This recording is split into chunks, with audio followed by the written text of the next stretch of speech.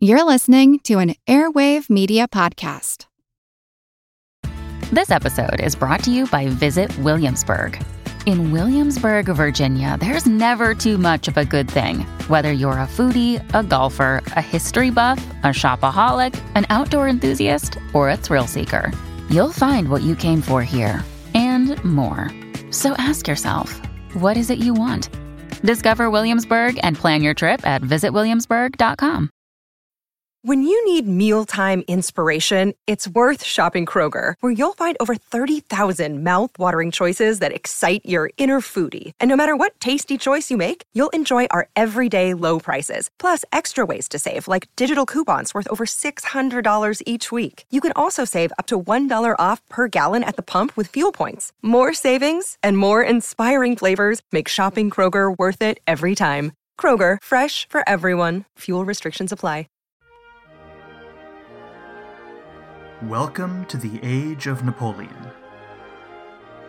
Episode 29, To the Victor Go the Spoils. Thanks for joining me. We left off last time at the end of May 1796. Napoleon and the army of Italy were in Lombardy, in the center of northern Italy. After the conquest of the Duchy of Milan from the Habsburgs, a series of uncoordinated anti-French rebellions broke out all over the province. Napoleon put these down with a dose of measured, calculated brutality. The population remained restive, but the situation was now calm enough for Bonaparte to turn his attention back to the Austrians. With Milan more or less in French hands, the next prize on the horizon was the imposing fortress city of Mantua. Milan was the cultural and economic heart of northern Italy, but Mantua was its military center. The city lies at a perfect natural defensive position, in the elbow of a bend in the Mincio River, which flows south from Lake Garda in the foothills of the Alps. Through careful engineering, the Austrians had widened the sections of the river adjoining Mantua into two large artificial lakes. On its only landward side, the approach was partially obstructed by streams and marshland.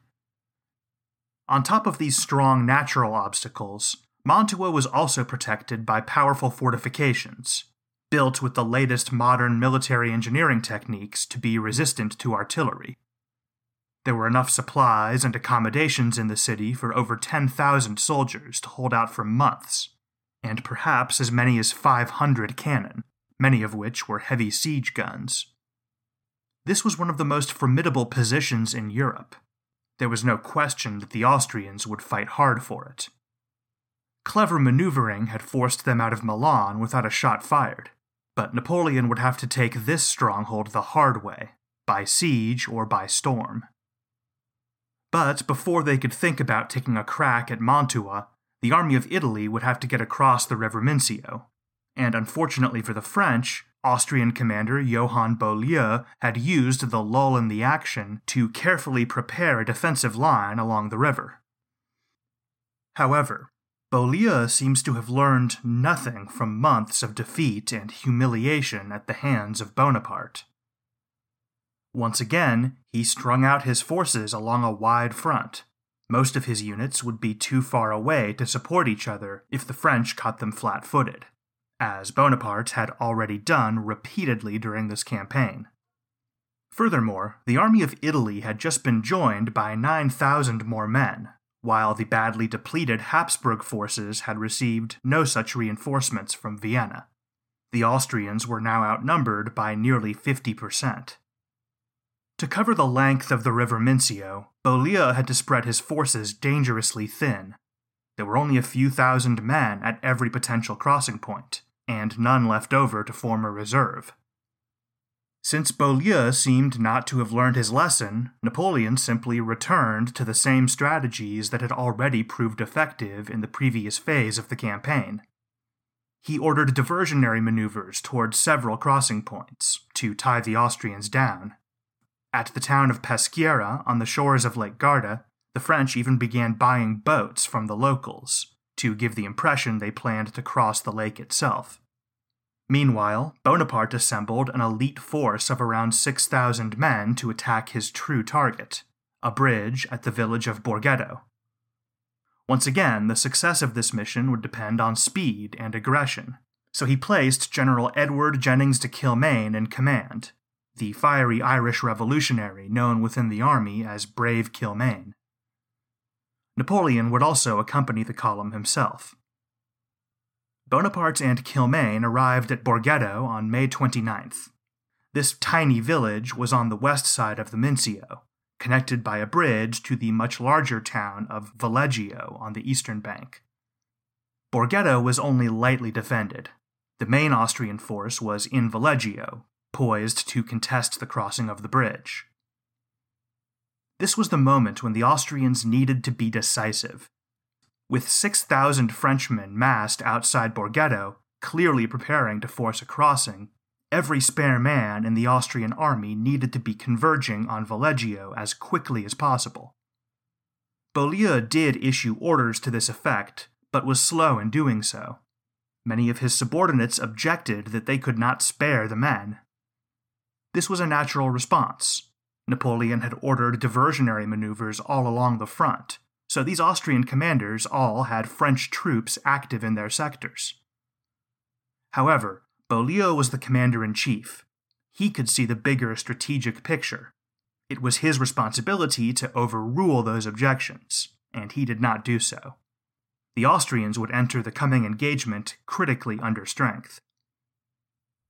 The next morning, May 30th, Kilmaine's men stormed Borghetto. The Austrians had barely even bothered garrisoning the town. They only had a few dozen light cavalry west of the river, mostly to observe the French, rather than offer any serious resistance. When Kilmaine came roaring in, those cavalrymen took off the other direction as quickly as possible. Kilmaine's troops gave chase, but even the best French infantry couldn't outrun men on horseback. However, this futile gesture may have decided the battle. In their haste, several Austrian troopers did not make for the bridge, but rushed instead to points along the bank where they knew the river was low enough, and simply galloped across. They did this in full view of the French, thus tipping them off to not one but several places where they might ford the river and bypass that kill zone at the narrow head of the bridge. Napoleon recognized the magnitude of this mistake and pounced immediately. He ordered an assault across the bridge and sent a brigade to ford the river and outflank the enemy position. The Austrians fought hard, but they were outnumbered and outmaneuvered and soon fell back. The French took possession of Valeggio, and the rest of Kilmaine's force began streaming across the bridge, to be followed soon after by other components of the Army of Italy. Once again, Beaulieu had tried to hold Napoleon at a river crossing, and once again he had been outfoxed. Napoleon ordered his personal staff to unpack and prepare for an extended stay. Valeggio would be his headquarters for the coming phase of the campaign. In the Army of Italy, extended stay often meant only a few days, but everyone needed to catch their breath, including Napoleon himself, who found a suitable house, took off his boots, and laid down for a nap. Bonaparte was famous for his ability to sleep through almost anything, but he was about to get a rude awakening. The Austrians were not beaten yet. An energetic Habsburg cavalry commander, Prince Friedrich von Hohenzollern-Hechingen, believed the French were vulnerable. Just like their commander, most of Napoleon's troops seemed convinced the action was over. Their guard was down. Many were out of formation. Relatively few Republicans had crossed over to the east side of the river, and they had not expanded their bridgehead very far beyond Valeggio. A strong, rapid counterattack might push them back over the bridge and salvage the day for the Austrians. And so, Prince Friedrich rallied his men to charge on Valeggio. Just as he'd hoped, the French were caught totally by surprise. Most turned tail and ran as Austrian horsemen poured into the streets.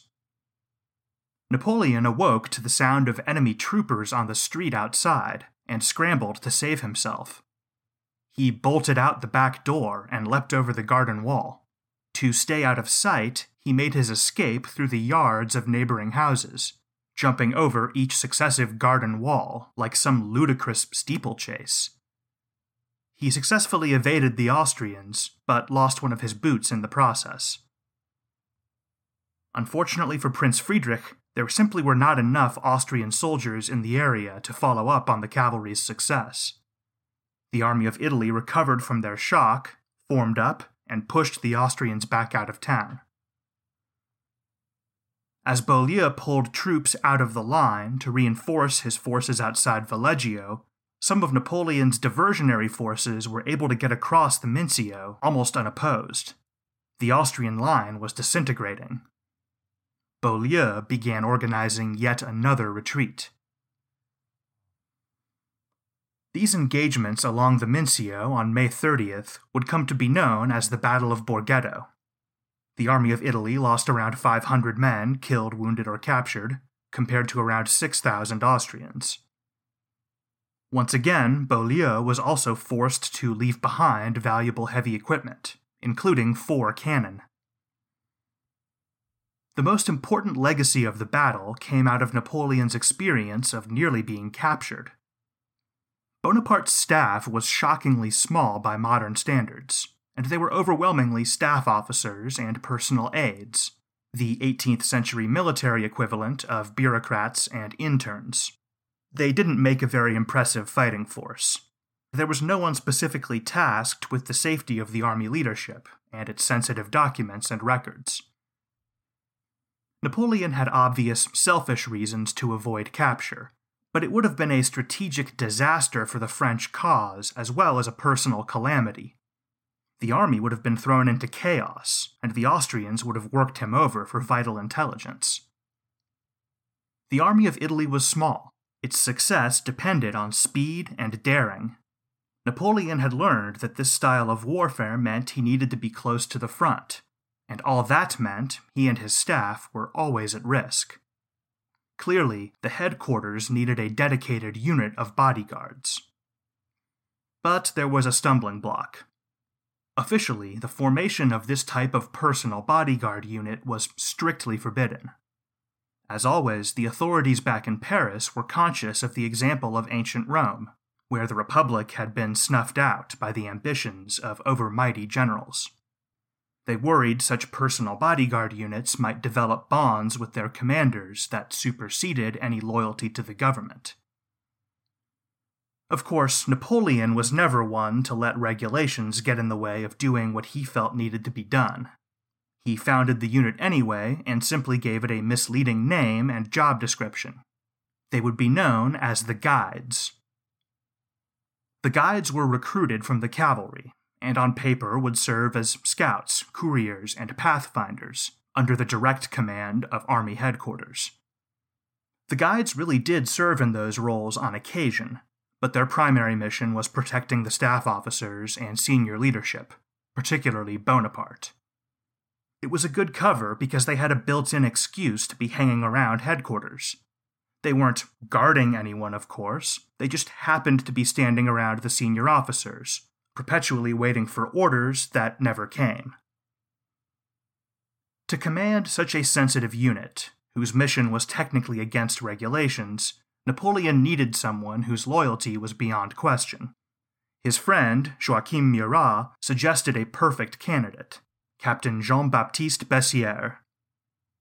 Bessières was a cavalry officer straight out of central casting, tall, handsome, and a bit vain.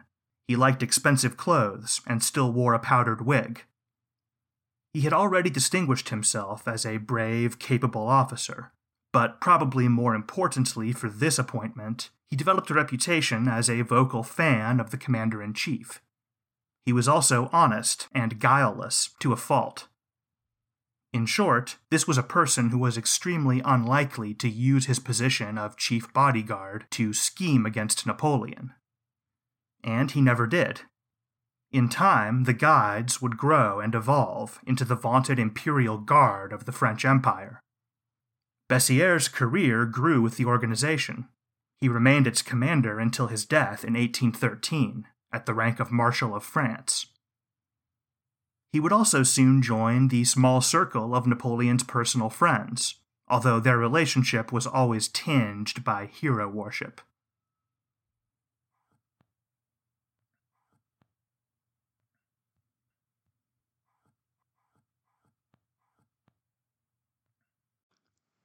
eBay Motors is here for the ride.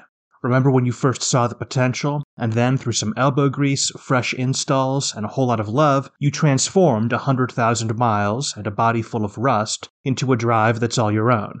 With over 122 million parts for your #1 ride or die, you can make sure your ride stays running smoothly. Brake kits, LED headlights, exhaust kits, turbochargers, bumpers, whatever your baby needs, eBay Motors has it. And with eBay Guaranteed Fit, it's guaranteed to fit your ride the first time, every time, or your money back.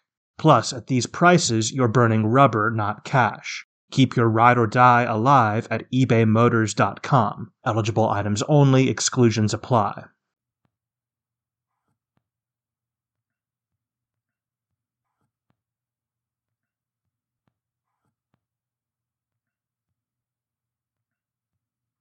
Beaulieu took the remains of his army north, across the Adige River and into the foothills of the Alps. After 2 months of defeat and withdrawal, their morale was shattered. Entire battalions of several hundred men went absent without leave en masse, just to get a break from the relentless army of Italy. The only significant body of Austrian troops remaining in the Po Valley was the garrison of Mantua, which had now swollen to over 12,000 men after absorbing stragglers and isolated units that were cut off by Napoleon's advance. On July 4th, sentries on the ramparts of Mantua could see French soldiers digging entrenchments. By July 15th, the city was sealed off. The struggle for Mantua had begun. This would be the focal point of the war in Italy for the next 8 months. The Austrian retreat over the Adige represented a milestone in the campaign. Beaulieu's army now entered a region which had been a Habsburg possession since the Middle Ages. The townspeople encountered by the Austrian soldiers spoke German, not Italian. Lombardy may have been Habsburg territory in a legal sense, but for the first time in the campaign, the Austrian forces in Italy had been pushed into what really felt like their home turf. Vienna took notice of this milestone as well. The Austrian war effort was managed by the Imperial War Council, which, over centuries, had evolved from a kind of medieval round table into a proto-ministry of war, dominated by professional bureaucrats. The council operated largely on consensus, which meant that things generally moved pretty slowly. But the problem of Bonaparte had been at the top of their agenda for weeks. As the commander-in-chief presiding over this unfolding disaster in Italy, Beaulieu was already on thin ice with the council. His sorry performance at Borghetto finally pushed them beyond the limit of their patience. Vienna was finally prepared to take Bonaparte seriously, and that meant sending a new army and a new commander. On June 18, 1796, Field Marshal Count Dagobert von Wurmser received orders to redeploy his 25,000-man army from southern Germany to northern Italy, where he was to relieve the besieged garrison of Mantua at all costs. Wurmser was one of the grand old men of the Austrian military, literally as well as figuratively. At 72 years of age, he was old enough to be Napoleon's grandfather. Wurmser had been born into an aristocratic military family and entered the service at his father's side as a teenager.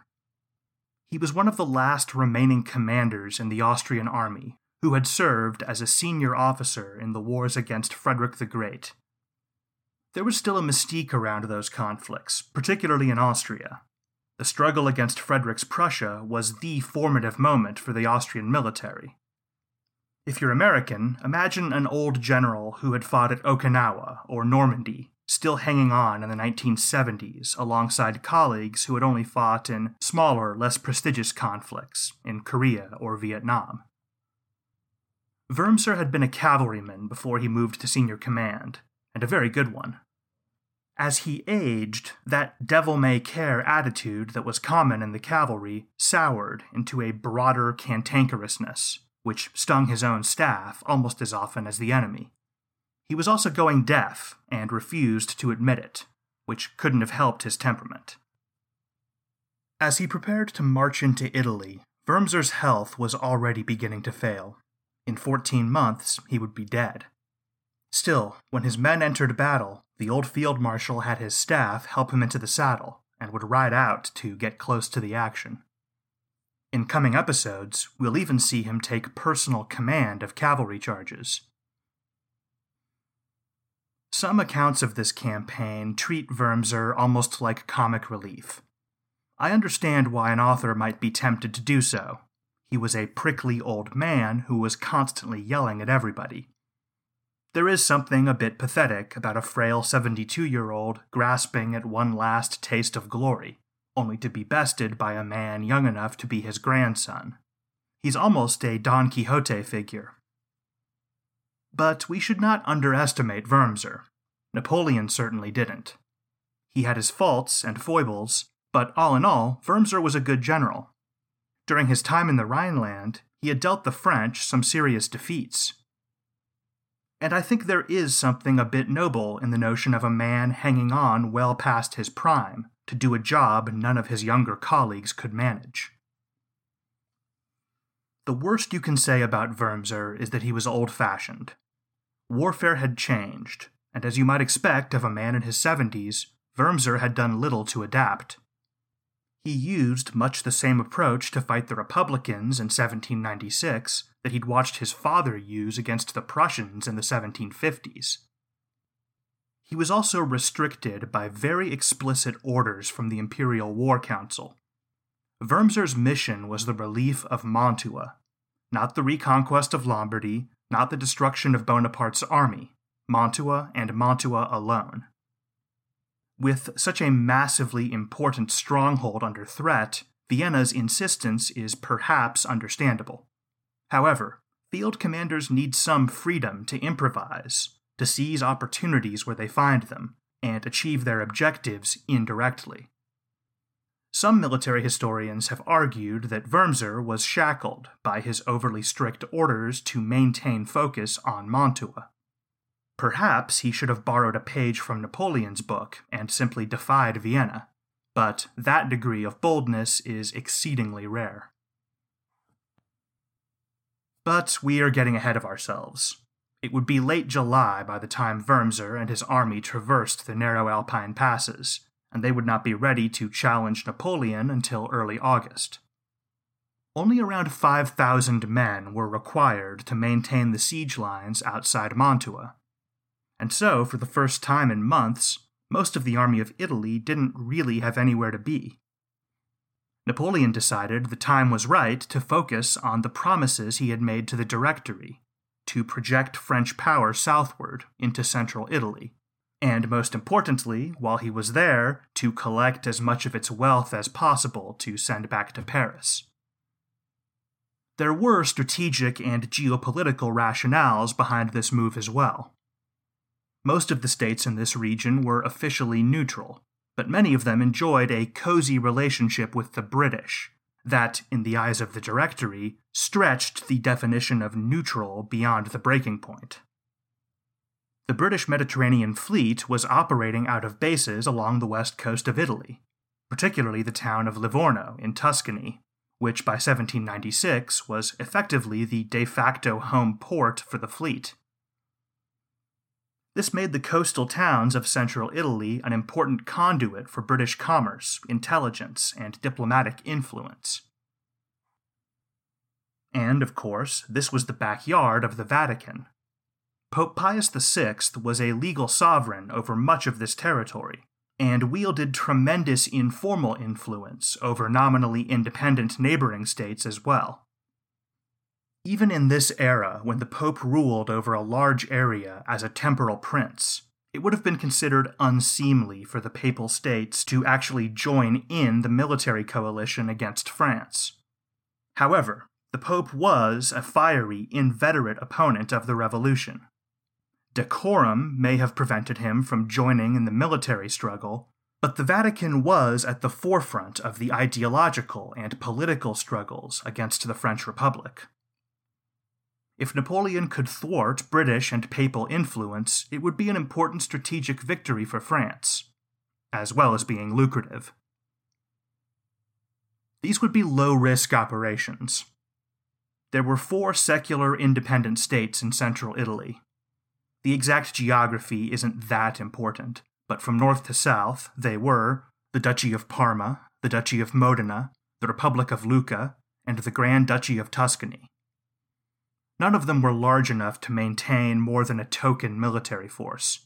They had always relied on their relationships with Austria to defend against foreign threats. The rest of the region was under the jurisdiction of the Pope. The reason you generally hear these holdings referred to in plural as the Papal States is because this was in no way a single unified realm. The Pope ruled directly over Rome itself and some of the surrounding countryside, but most of his domain was semi-autonomous.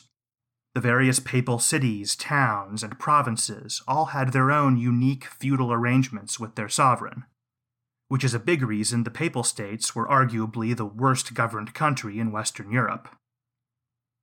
Unlike his neighbors, the Pope actually did have a real military, but it too was among the worst in Europe, and far too small to seriously challenge the army of Italy. In short, with their Habsburg protectors gone, the riches of central Italy were ripe for the taking. As Napoleon's columns marched south in the late spring and early summer of 1796, the defenseless cities and towns they encountered had little choice but to open their gates and accede to French demands. Duke Ferdinand of Parma was forced to pay an indemnity of 2 million francs. He got off easy compared to his neighbor, Duke Ercole III of Modena, who paid over 7 million. At Bologna, one of the largest cities in the Papal States, Napoleon squeezed 2 million francs from the city government and another 2 million from the local aristocracy. These are just a few examples, and as always, these monetary payments are on top of the requisitions of food, horses, clothing, military supplies, and sometimes even wine.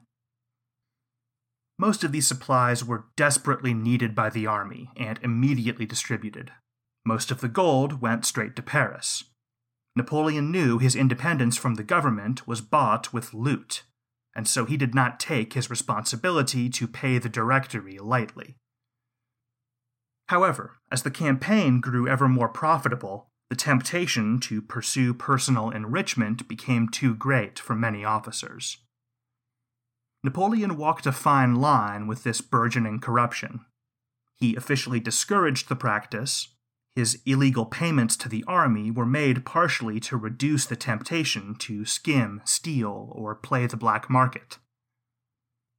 However, he was ultimately a realist, and he understood that with so much money and merchandise flowing through the army, he had to tolerate a certain level of corruption, or risk alienating his men. Ironically, it was 2 of Napoleon's best officers who proved to be the worst offenders. Generals Augereau and Massena were absolutely shameless in their pilfering. In a way, you can't blame them. Both men came from poor backgrounds and lacked connections in Paris. They had fought well for years with little reward, eking out a Spartan existence on the front, while the directors back in Paris lived like sultans. But their corruption became so egregious that they earned reprimands from Napoleon and tarnished their otherwise sterling reputations. General Augereau's baggage train became a euphemism within the army for illicit plunder. In 1798, Massena's own troops would complain to the Directory that their commander's reputation for greed was jeopardizing their mission. They wrote in a petition to the government, quote, "We soldiers have not forgotten the extortions and robberies Massena has committed wherever he has been invested with command." End quote. Bonaparte was more than capable of violating army regulations, or even breaking the law, but he generally only did so when he felt he was pursuing some higher purpose. he felt contempt for those who did so purely for personal gain. That said, even Napoleon was not above helping himself to a little taste of this unbelievable windfall reaped by the army. According to one estimate, he pocketed around 3 million francs during the First Italian campaign. That's a pretty modest sum compared to what others were taking, and what he likely could have gotten away with as commander-in-chief, but it was more than enough to make him a wealthy man. Of course, Napoleon being Napoleon, much of this money went to his family, and most of what was left over went into his personal slush fund. He was never particularly interested in hoarding wealth or blowing it on luxuries.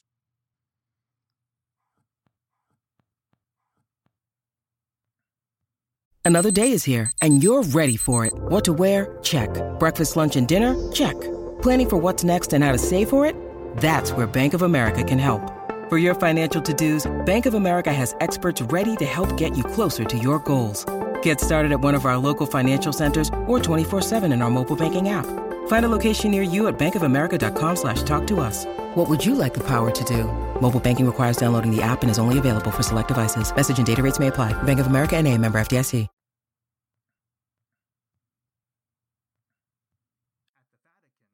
At the Vatican, Pope Pius was getting nervous. Facing no resistance, the French were approaching Rome with alarming speed. The papal army was a joke, and the chance of rescue by the Austrians or the British was getting more distant by the day. The Holy Father was contemplating the unthinkable, coming to terms with the French heretics.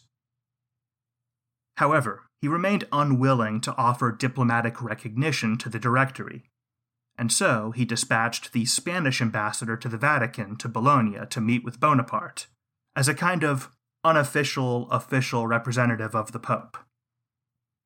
Napoleon was willing to offer a truce and to spare the Papal States any further requisitions. But he knew he held all the cards, and so his terms were severe. Bonaparte demanded that the Vatican pay an indemnity worth 21 million francs, to be rendered in a combination of gold, silver, and supplies, and that the town of Ancona would be handed over to a French garrison, thus giving the Republic access to the Adriatic Sea. French troops would be allowed unlimited free passage over papal territory. Lastly, he sent the Pope an itemized list of cultural treasures to be handed over to France, including over 100 works of art and 500 rare manuscripts. And all that was only Bonaparte's price for a temporary armistice between France and the Vatican, a ceasefire. It would be followed by further negotiations for a formal peace treaty, thus leaving the door open to even further concessions. Even with the wealth of the Church at his disposal, this was an eye-popping sum for Pope Pius.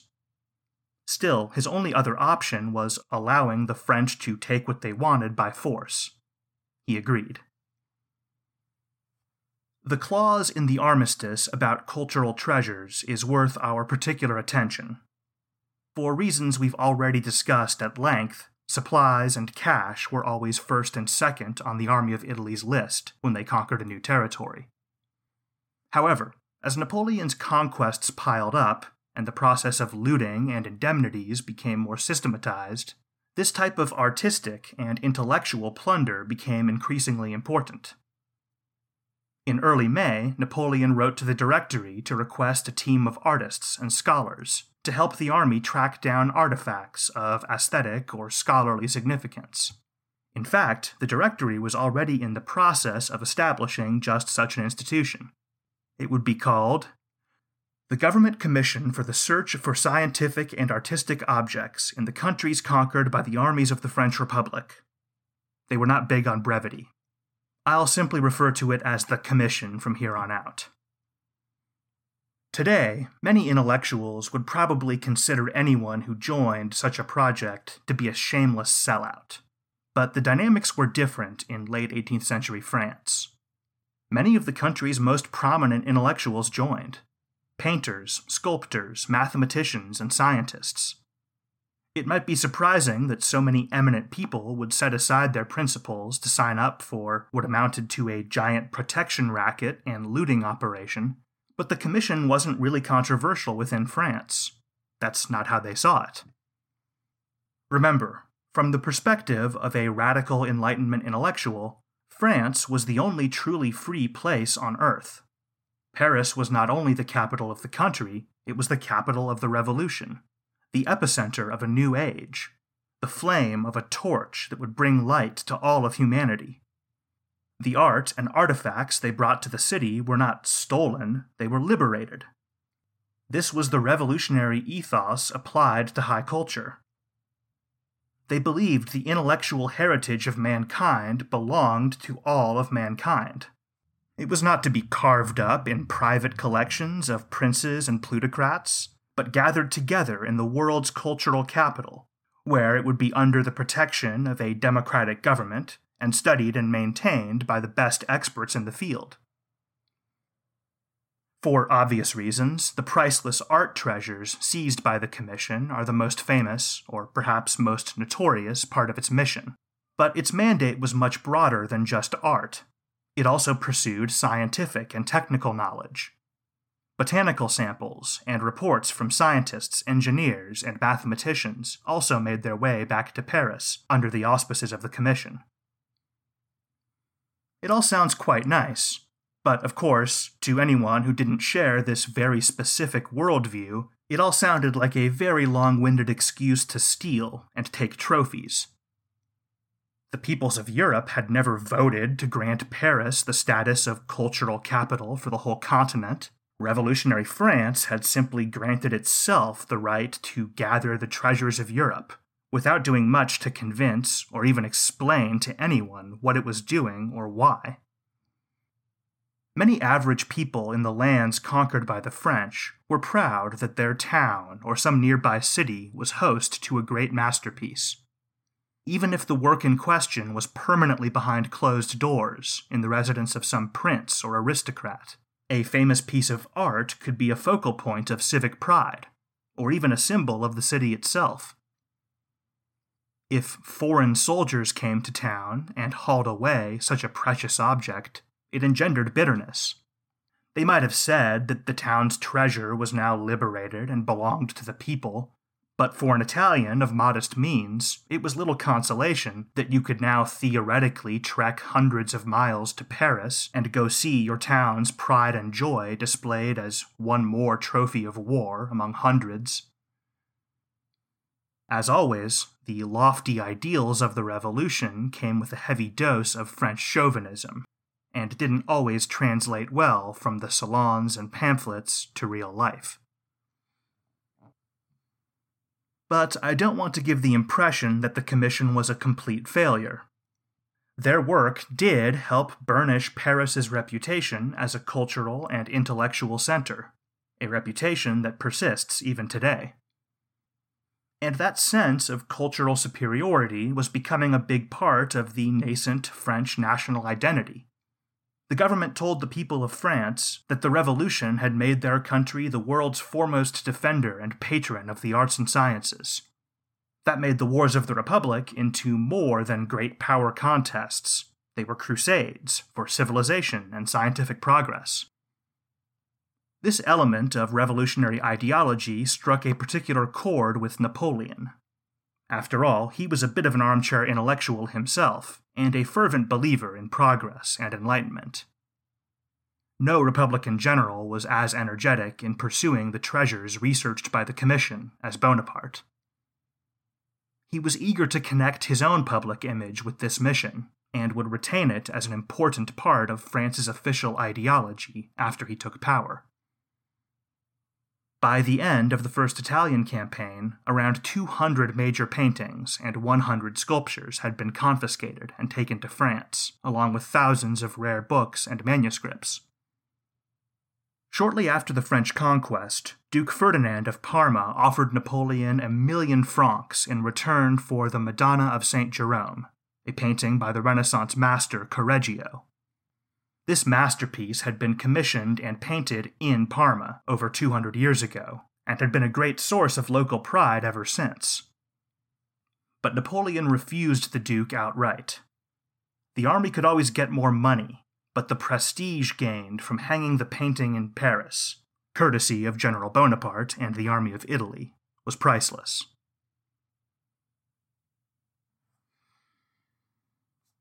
Napoleon was on top of the world, and yet he chose to begin a personal letter dated June 15, 1796, with a melodramatic declaration, quote, "My life is a perpetual nightmare," end quote. The letter was to his wife, Josephine. Her absence and indifference were beginning to wear on him. The letter continues, quote, "An evil premonition oppresses me. I see you no longer. I have lost more than life, more than happiness, more than my rest. I am almost without hope. Forgive me, my dear, the love which you have inspired in me has left me bereft of reason. I shall never find it again. It is an illness for which there is no cure. I would confine myself merely to seeing you, to pressing you to my heart for a few hours, and then dying with you." End quote. So, pretty heavy stuff. Now, it's worth reminding ourselves that the conventions of a romantic letter between husband and wife were quite different in 1796. It was expected to go over the top and dramatize one's emotions. But even with that caveat, Napoleon was clearly not taking their separation well. Napoleon was closer to Joseph than perhaps anyone, and I think his letters to his older brother give us our clearest glimpse at his true thoughts and feelings, unencumbered by performance or pretense. Here's what he wrote to Joseph around this period, quote, "My friend, I am in despair. My wife, all that I love in the world, is ill. I can no longer think straight. You are the only man on this earth for whom I have a true and constant affection. Reassure me, tell me the truth. You know I have never been a lover, that Josephine is the first woman who I have adored. Her illness brings me despair. Everyone abandons me. I am alone, prey to my fears and misfortune. If she is well, let her make the trip. I ardently desire her to come. I love her madly, and I cannot continue apart from her. If she no longer loved me, I would have nothing left on earth." End quote. So I think it's safe to say he really was hurting. His letters to Josephine were slightly more dramatic, but not inauthentic. One more thing I'd point out. Reassure me and tell me the truth are often contradictory requests, particularly when it comes to matters of the heart. His concern is somewhat understandable. Josephine barely wrote to him. At the time of that first letter, it had been over 3 weeks since Napoleon received any mail from his wife. She told him she was ill and too exhausted to write more frequently. This was almost certainly just an excuse, but Napoleon had no way of knowing she wasn't on death's door. Then her story changed. She was supposedly pregnant and preoccupied with her condition. This seems unlikely to have been true, but again, it gave Napoleon reason to worry about his wife's health and well-being. In some of his letters, he also hinted at darker concerns. Napoleon and Josephine had barely known each other before their wedding, and he was surely aware of her infamously long list of lovers and trysts. What if she neglected to write him because some other man had captured her attentions? In his increasingly desperate letters, Napoleon threatened to commit suicide in this scenario. Quote, "I would quit a life in which the most virtuous of women had deceived me." End quote. Perhaps hyperbole, but he did write it. And the truth was, he was right to be so concerned. Back in Paris, Madame Bonaparte was quite openly carrying on a close friendship with a handsome young cavalry officer, Lieutenant Hippolyte Charles. It's never been confirmed that the two were sexually involved, but the way they conducted themselves in public was consistent with two people in a romantic relationship, and considered scandalous by many in their circle. If they weren't sleeping together, they certainly were close enough to give people the impression otherwise. There's some speculation that Charles may have been a homosexual, but even if he and Josephine never consummated whatever relationship they had, it was still inappropriately intimate by the standards of the day. Josephine knew that, which is why she hid the truth from Napoleon. By late June, Josephine finally ran out of excuses, and finally, reluctantly, packed her bags for Milan. According to some sources, it was Napoleon's patron and her former lover, Paul Barras, who finally talked her into it. Barras wasn't exactly a defender of the sanctity of marriage, but he had an interest in keeping Napoleon happy and free from scandal. As you might expect, Josephine did not travel light. It took a convoy of 6 carriages to carry all of her baggage, servants, and companions. Among the party was none other than Lieutenant Hippolyte Charles. It takes some serious nerve to bring your boyfriend along on a road trip to meet your husband. Whatever else you can say about Josephine, she certainly didn't lack nerve. On July 10th, Napoleon greeted her at the Palazzo Serbelloni in Milan, a huge, opulent mansion just outside the old city, which had been expropriated from an aristocratic family. When he'd first arrived in Milan, Napoleon had taken up residence in slightly more modest accommodations, an apartment in the Archbishop's palace. But he knew how much his wife appreciated luxury and clearly wanted to impress her. I'm sure Josephine was unsure of how this reunion would go. It was clear from Napoleon's letters that he missed her desperately, but also that he suspected she wasn't being honest with him. As it turned out, she needn't have worried. Her husband greeted her as warmly as ever, and she moved her prodigious baggage into the palace. Over the next few days, Napoleon was so affectionate with his wife that his subordinates wrote that they were uncomfortable in the couple's presence. All seemed well, but the dynamics of the relationship changed drastically the day Josephine arrived in Milan. As she entered the decadent Palazzo Serbelloni and saw her husband, the undisputed master of this great ancient city, treated with the deference due to a great conqueror, it occurred to her that this man she had so recently referred to dismissively as Little Bonaparte had become quite a formidable figure. Power was a common denominator among many of Josephine's past lovers. Clearly, it was an attribute she valued in men, and her husband now had it in spades. But while Josephine found herself warming to Napoleon, he had begun to see her in a different light too. Napoleon would always remain in love with Josephine, but he would never quite get over his bitterness at these disastrous first few months of marriage. His naive view of romance was hardening into something much more cynical. He still doted on Josephine and would continue to do so for years, but he also started opening her mail and had already taken at least one Italian mistress. He quickly figured out the truth about her relationship with Lieutenant Charles. How could he not? Josephine had practically spelled it out for all to see. From what we know, he never confronted her directly, not yet, but his subsequent letters to her make it quite clear he knew what was going on. Quote, "I have been assured that you have known that gentleman for a long time, and very well. If that were the case, you would be a monster." End quote.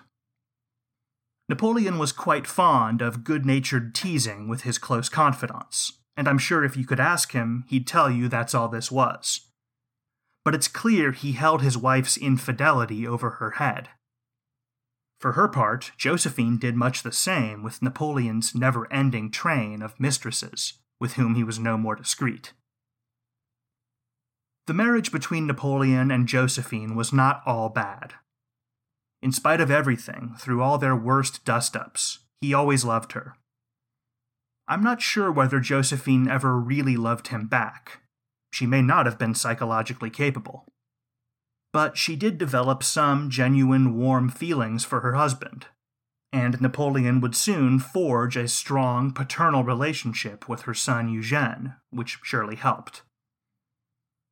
But this unhealthy dynamic that developed after Josephine's arrival in Milan would set the tone for the rest of their marriage. The disparity in affection between the two was now out in the open. Each had wounded the other.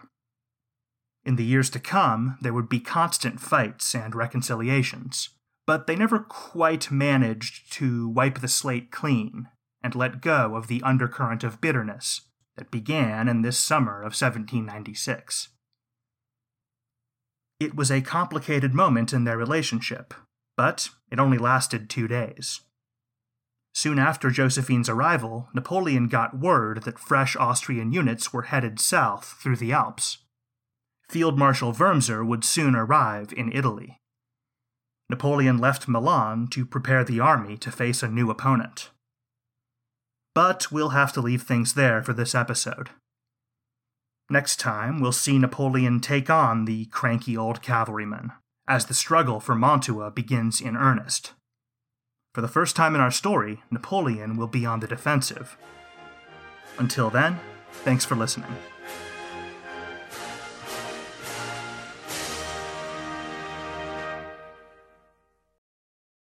Hello everyone, my name is Wesley Livesey from the History of the Second World War podcast.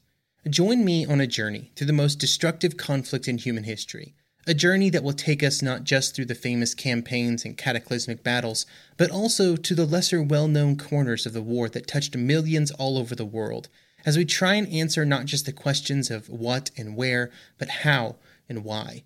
You can find History of the Second World War on all major podcast platforms or at historyofthesecondworldwar.com.